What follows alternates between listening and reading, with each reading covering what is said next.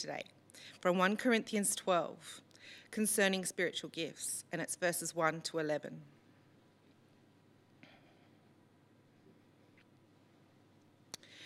Now about the gifts of the Spirit, brothers and sisters, I do not want you to be uninformed. You know that when you were pagans, somehow or other you were influenced and led astray to mute idols. Therefore, I want you to know that no one who is speaking by the Spirit of God says, Jesus be cursed. And no one can say, Jesus is Lord, except by the Holy Spirit. There are different kinds of gifts, but the same Spirit distributes them. There are different kinds of service, but the same Lord. There are different kinds of working, but in all of them and in everyone, it is the same God at work. Now, to each one of them, the manifestation of the Spirit is given for the common good. To one, there is given through the Spirit a message of wisdom. To another, a message of knowledge by the means of the same Spirit. To another, faith by the same Spirit. To another, gifts of healing by the one Spirit. To another, miraculous powers. To another, prophecy. To another, distinguishing between spirits. To another, speaking in different kinds of tongues. And to still another, the interpretation of tongues. All these are the work of one and the same Spirit, and he distributes them to each one, just as he determines. This is the word of the Lord. Thanks be to God. Well, hey That there, was great. everyone. Thanks, Lisa. I hope you're Awesome. doing Thank okay. you. Another week of lockdown is under our belts. We really are becoming pros at this. I hope that whatever routines you've set up for yourself, that they are doing you a lot of good and really helpful.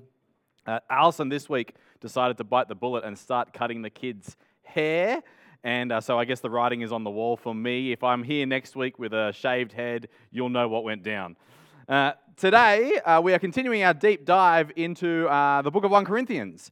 I hope you've got it there with you. I hope you've got a Bible that you can look at, or if you don't have it on your Bible, you can probably find it on your computer somehow. 1 Corinthians is this letter written to one of the earliest churches, and it's a letter all about a whole stack of mistakes that they were making, ways they were absolutely botching their life as a church, botching their witness to Jesus. We get to read it, and we get to learn all these lessons about how we can not fall into the same sort of traps. It is gold. We've been reading our way through it. Today we're up to chapter 12. We're on the home stretch to the end. And the topic today, and for the next couple of weeks, is thinking about making mistakes in how you understand spiritual stuff. Making mistakes in how you understand the significance of the Spirit of God and the gifts that God's Spirit gives you.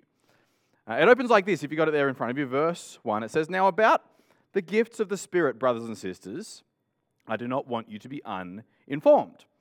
These early Christians living in Corinth, they were a bit confused about this whole topic of spiritual stuff. And to be honest, I reckon it's probably the same for us. When it comes to this area, we are a little bit confused. We are a little bit ignorant. We're a little bit off the mark in how we understand what God's Spirit does in us and for us and through us. I mean, have you ever felt like some churches are more spiritual than other churches? Or have you ever got that vibe that maybe you're a less spiritual Christian than some other Christians that you know? Have you ever found yourself wondering, what does God's Spirit actually do for me? You know, I get God the Father, I get God the Son, but God the Spirit, what's the go here? Have you ever pondered this whole area of the gifts of the Spirit? And what actually are they? And why did I get some gifts but not others? And why did that person get gifts but not me? These are the kind of questions that we ponder. And so it's going to be really good over the next couple of weeks to get to read our way through these chapters. Because these are the kind of topics, these are the kind of questions, these are the kind of ponderings that this letter addresses. In my head, I've got this box where I put all sorts of stuff that I just don't understand. Like, you know, why do people watch Married at First Sight? Goes in that box. Why did people decide that kale was food for humans? Goes in that box. And I think that for many people, myself included, sometimes the whole topic of the Spirit goes into that box. You know, I just don't get it. I don't quite understand it. This passage is, I hope, going to help us to take it out of that box and go, actually, the Spirit is something that we can understand. The Spirit is something we can rejoice in. The Spirit is something we can wrap our heads around. The Spirit is good news for us as Christians. This passage makes it really clear that the Spirit is not just for kind of A-class Christians, not just for Christians who go to certain churches. It's not a niche thing. It makes it really clear that all of us are spiritual Christians. If you're someone who trusts the Lord Jesus, you have no choice but to be a spiritual Christian. And the way this passage helps us to see that is it takes us on a little bit of a journey. It takes us on a bit of a journey through our life to help us see how critically significant the Holy Spirit has been to us and for us. And so drop your eyes down to verse 2. Verse 2 hits the rewind button. Verse 2 kind of says, yes, you're a Christian now, you're following Jesus now, but it wasn't always like that, was it? At one point in time, you were actually being led astray. Verse 2, you know that when you were pagans, somehow or other you were influenced and led astray to mute idols. Now, this is a description of your life BC, your life before Christ. You were influenced, led astray to dumb idols or mute idols, idols that can't talk. They got no power, they got no persuasion, they're fake. And now, back in Paul's day, this whole talk of idols was very literal. The Corinthian Christians had once been pagans. They had once worshipped pagan gods. They'd been influenced to go off of a good path and instead been led somewhere dangerous. In Corinth, in any Roman city, there would be these processions that would kind of wind their way through the city, going past all the houses, and they would be calling people to come out of their houses, join the procession that was heading on its way to the temple to worship this idol or worship this god. And as the procession wound its way around the city, the followers would call out to the people, extolling the virtues of their God. This is what my idol offers. This is what you'll get if you come with us. There was all sorts of different idols to try and meet all sorts of people's different needs. And so people would get influenced. Come, follow, come with me. A bit like Pied Piper style, come off and worship this idol. They were literally led astray. And as it says, this wasn't meaningless. It wasn't innocent. They were being led somewhere bad because idols aren't good. Idols are not doing you any favors. Idols are leading you into sin, leading you into selfishness. To follow an idol is to have your stability taken away from you. At that point, you suddenly have no firm ground on which to build your life because you're never sure. Am I following the right idols? Am I following enough idols? Am I sufficiently devoted to the idols that I choose to follow? Are they going to be happy enough with me for me to reap the benefits that they offer? Following idols was a nasty business. And that's exactly what it was like for the people in Corinth, for these Christians in Corinth, before they met Jesus. And if we're honest with ourselves, that's a picture of the lives that we lived before Jesus as well, isn't it? Or it's a picture of what life would be like if we chose at this point in time to turn our backs on Jesus and walk another path. People live like this. They spend their lives jumping from one shiny thing to the next, always chasing that one thing that promises to make you finally happy, or to fix your problems, or to dull your pain. We make idols out of things like having a fantastic career, or having an amazing relationship, or an idyllic family. The idol of the perfect body, the idol of having success that's the envy of others. People live like that. They live as though these things are the key to unlocking all the goodness that's on offer in this life. You may well have once lived like that yourself, kind of showing your devotion to these things, these mute idols that promise heaps but really can't deliver. For a Christian person, those ways of thinking once had their grip on us. We were trapped by that. We were once influenced by that. But as this passage says, that's now all in the past for us. Idols are in the past for Christian people, or at least they should be. I suspect that a lot of us feel a little bit awkward at this point because we know that the idols in our lives aren't quite so in the rearview mirror than they probably should be. We do like to flip-flop around, being influenced by Jesus, yes, but also being influenced by these things that we idolize in our lives. We like to dabble. We like to play the field. Yeah, we've got Jesus. He's nice. But these things that everyone else is chasing, gosh, they look very exciting as well, don't they? Yes, Jesus offers a lot, but he doesn't offer this thing that will make me happy right here, right now.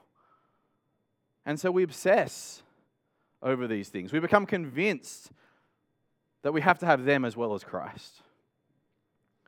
We think that they're going to satisfy our longings. We all live like that a little bit, but we don't have to. There's every reason for us to resolve that we should be trying to work hard to get rid of these idols because they belong in our past, not in our present.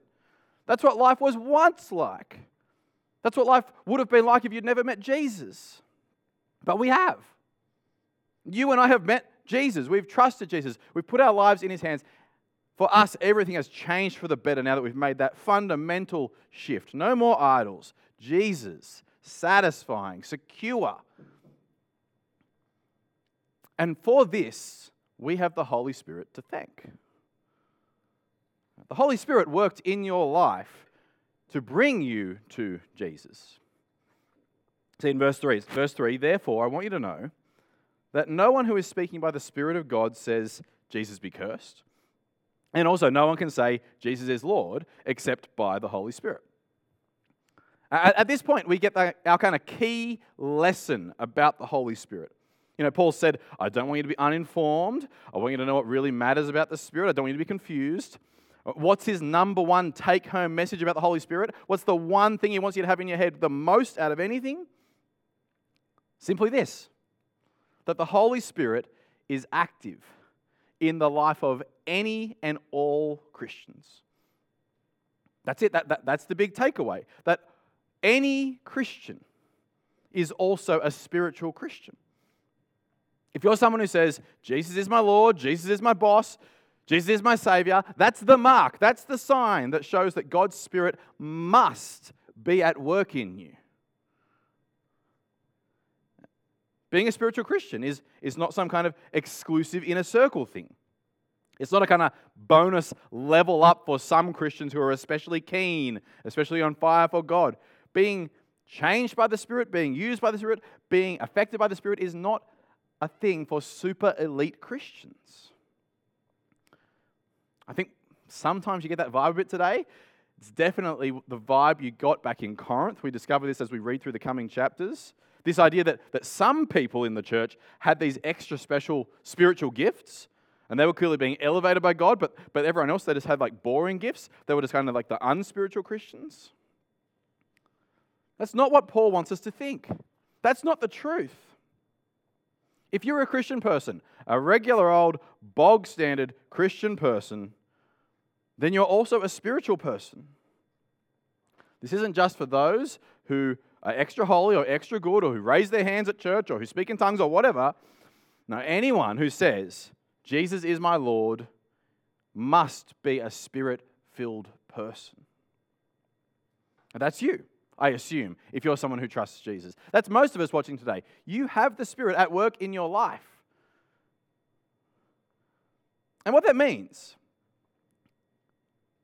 for us is that we can know that Jesus is using us to do things. God is now doing stuff through you. And this kind of realization can transform your life a bit, I think. To know that not one of us is useless. To know that none of us are beyond it. To know that none of us has nothing to offer. We're going to see it in a really big way next week, so, watch this space. But right now, look at what it says from verse 4. It says, there are different kinds of gifts, but the same Spirit who distributes them. There are different kinds of service, but the same Lord. There are different kinds of working, but in all of them and in everyone, it's the same God at work. Verse 7, now to each one, the manifestation of the Spirit is given for the common good. This whole idea that every single Christian is a spiritual Christian, every single Christian has the Spirit of God at work in them, it's not just kind of like a sweet little impractical pie in the sky kind of truth to know. No, this is supposed to mean something. It's supposed to actually be something you have in your head realizing, wow, this is changing me. Having the Spirit means that we get the privilege of getting to be involved in God's plans. As it says across these verses, you're going to get to use the gifts that are given to you by the Spirit. You're going to get to do the acts of service that have been lined up for you by the Lord Jesus. You're going to get to contribute your part to God's big work. Each one of us. Each one of you. No one is missing out on this privilege. Christians are not kind of sidelined, left to just watch from the stands while God does the work. No, God gets us up off the bench. God gets us involved. You get to make a difference. You get to contribute. You can know that your life is going to mean something. Your life can be deeply satisfying because it's contributing to the work of God that starts now and then lasts into eternity. And for all of this, we have the Holy Spirit to thank for it. The Holy Spirit is the one who is giving us these gifts, changing us, rewiring us, making us learn things and making us have attitudes. We never would have had these on our own. We've done nothing to deserve them. We haven't earned them. They've been given. Different gifts to different people. Yes, we'll talk about that next week. But the key point here is nobody misses out. You have not missed out. You have gifts of the Spirit at work in your life. To each one, it says, the gift of the Spirit has been given for the common good.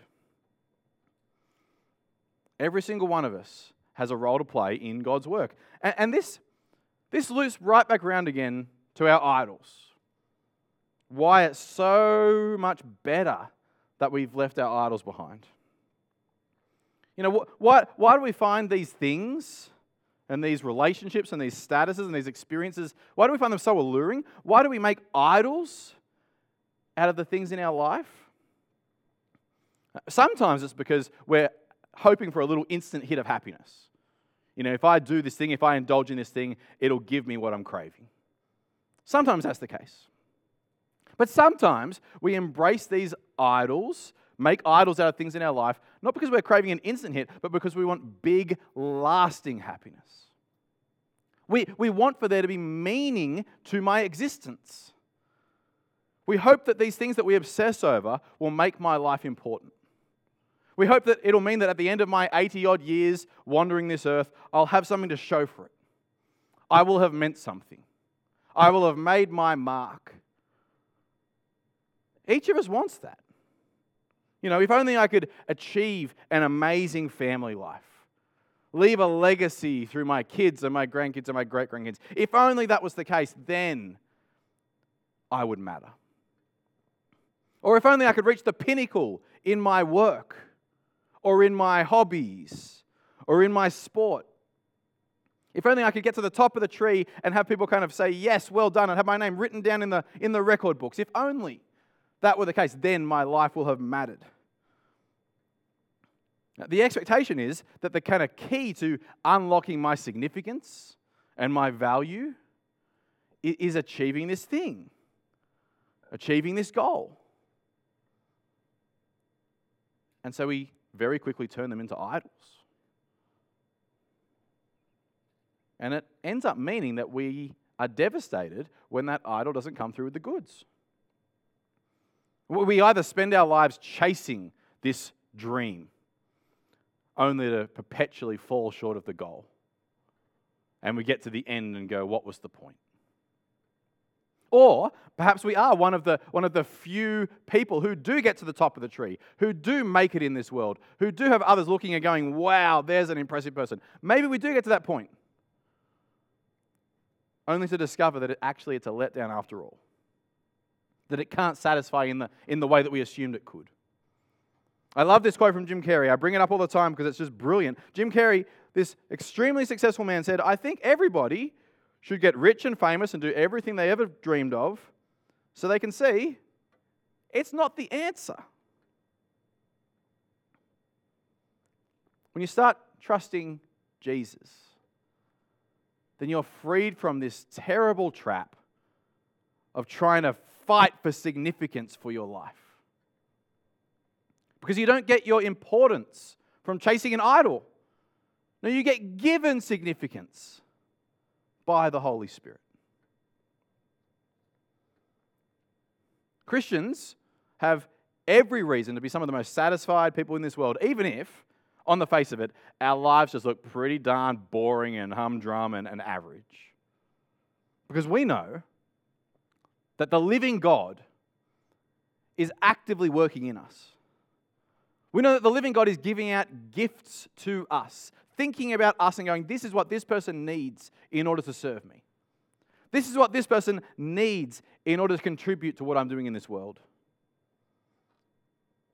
We get given the gift of the Spirit, which is also at the same time the gift of lasting significance. And this significance, and this is a really critical point, this significance, this deep satisfaction with our lives, it doesn't revolve around my choices.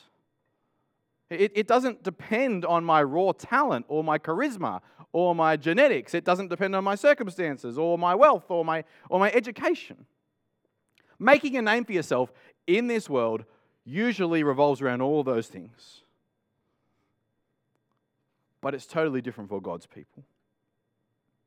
For God's people, each Christian has the Holy Spirit active in our lives. Each Christian has the Holy Spirit freeing us from terrible idols that we think will satisfy. Each Christian has the Holy Spirit in us, giving us gifts, changing us, equipping us. For each Christian, the Holy Spirit gives us a contribution to make. Now, Jesus is absolutely the hero of the story. Don't get fooled about that. But that doesn't mean that you and I are nothing. Your life is one that will matter. Your story is one that will matter. You don't have to fight to be significant, fight to make a difference, fight to leave a legacy. Your efforts and your work and your struggles and your successes, all of it. Who you are will not simply fade away into the sands of time, because God has chosen to involve you and I in His work. That is the Spirit of God at work in us. We'll get to think more about this next week. Think about the specific gifts we're given and how that works in a church life, what role you have to play in our church life. That's all for next week. For now, let's just rejoice in the fact that our significance is not something that we have to try and fight, but it's something that is given. Let's pray. Lord God, we thank you that the Spirit is not a special upgrade for Christians, not just for the chosen few, but that for all of us, you have chosen to put your Spirit in us, chosen to work in us, chosen to change us, chosen to use us, every single one of us. We may look like nothing in the world's eyes, but to you we are part of your plans. To you we are people who bear your image, bear your likeness, and carry your Spirit. Lord, please help us to turn from the idols that we once clung to. Help us to realize that they offer nothing in comparison. Help us to take great joy in the fact that we can have true, lasting significance, that our lives mean something because the Spirit ties us in with you and your plans. We pray that in Jesus' name. Amen.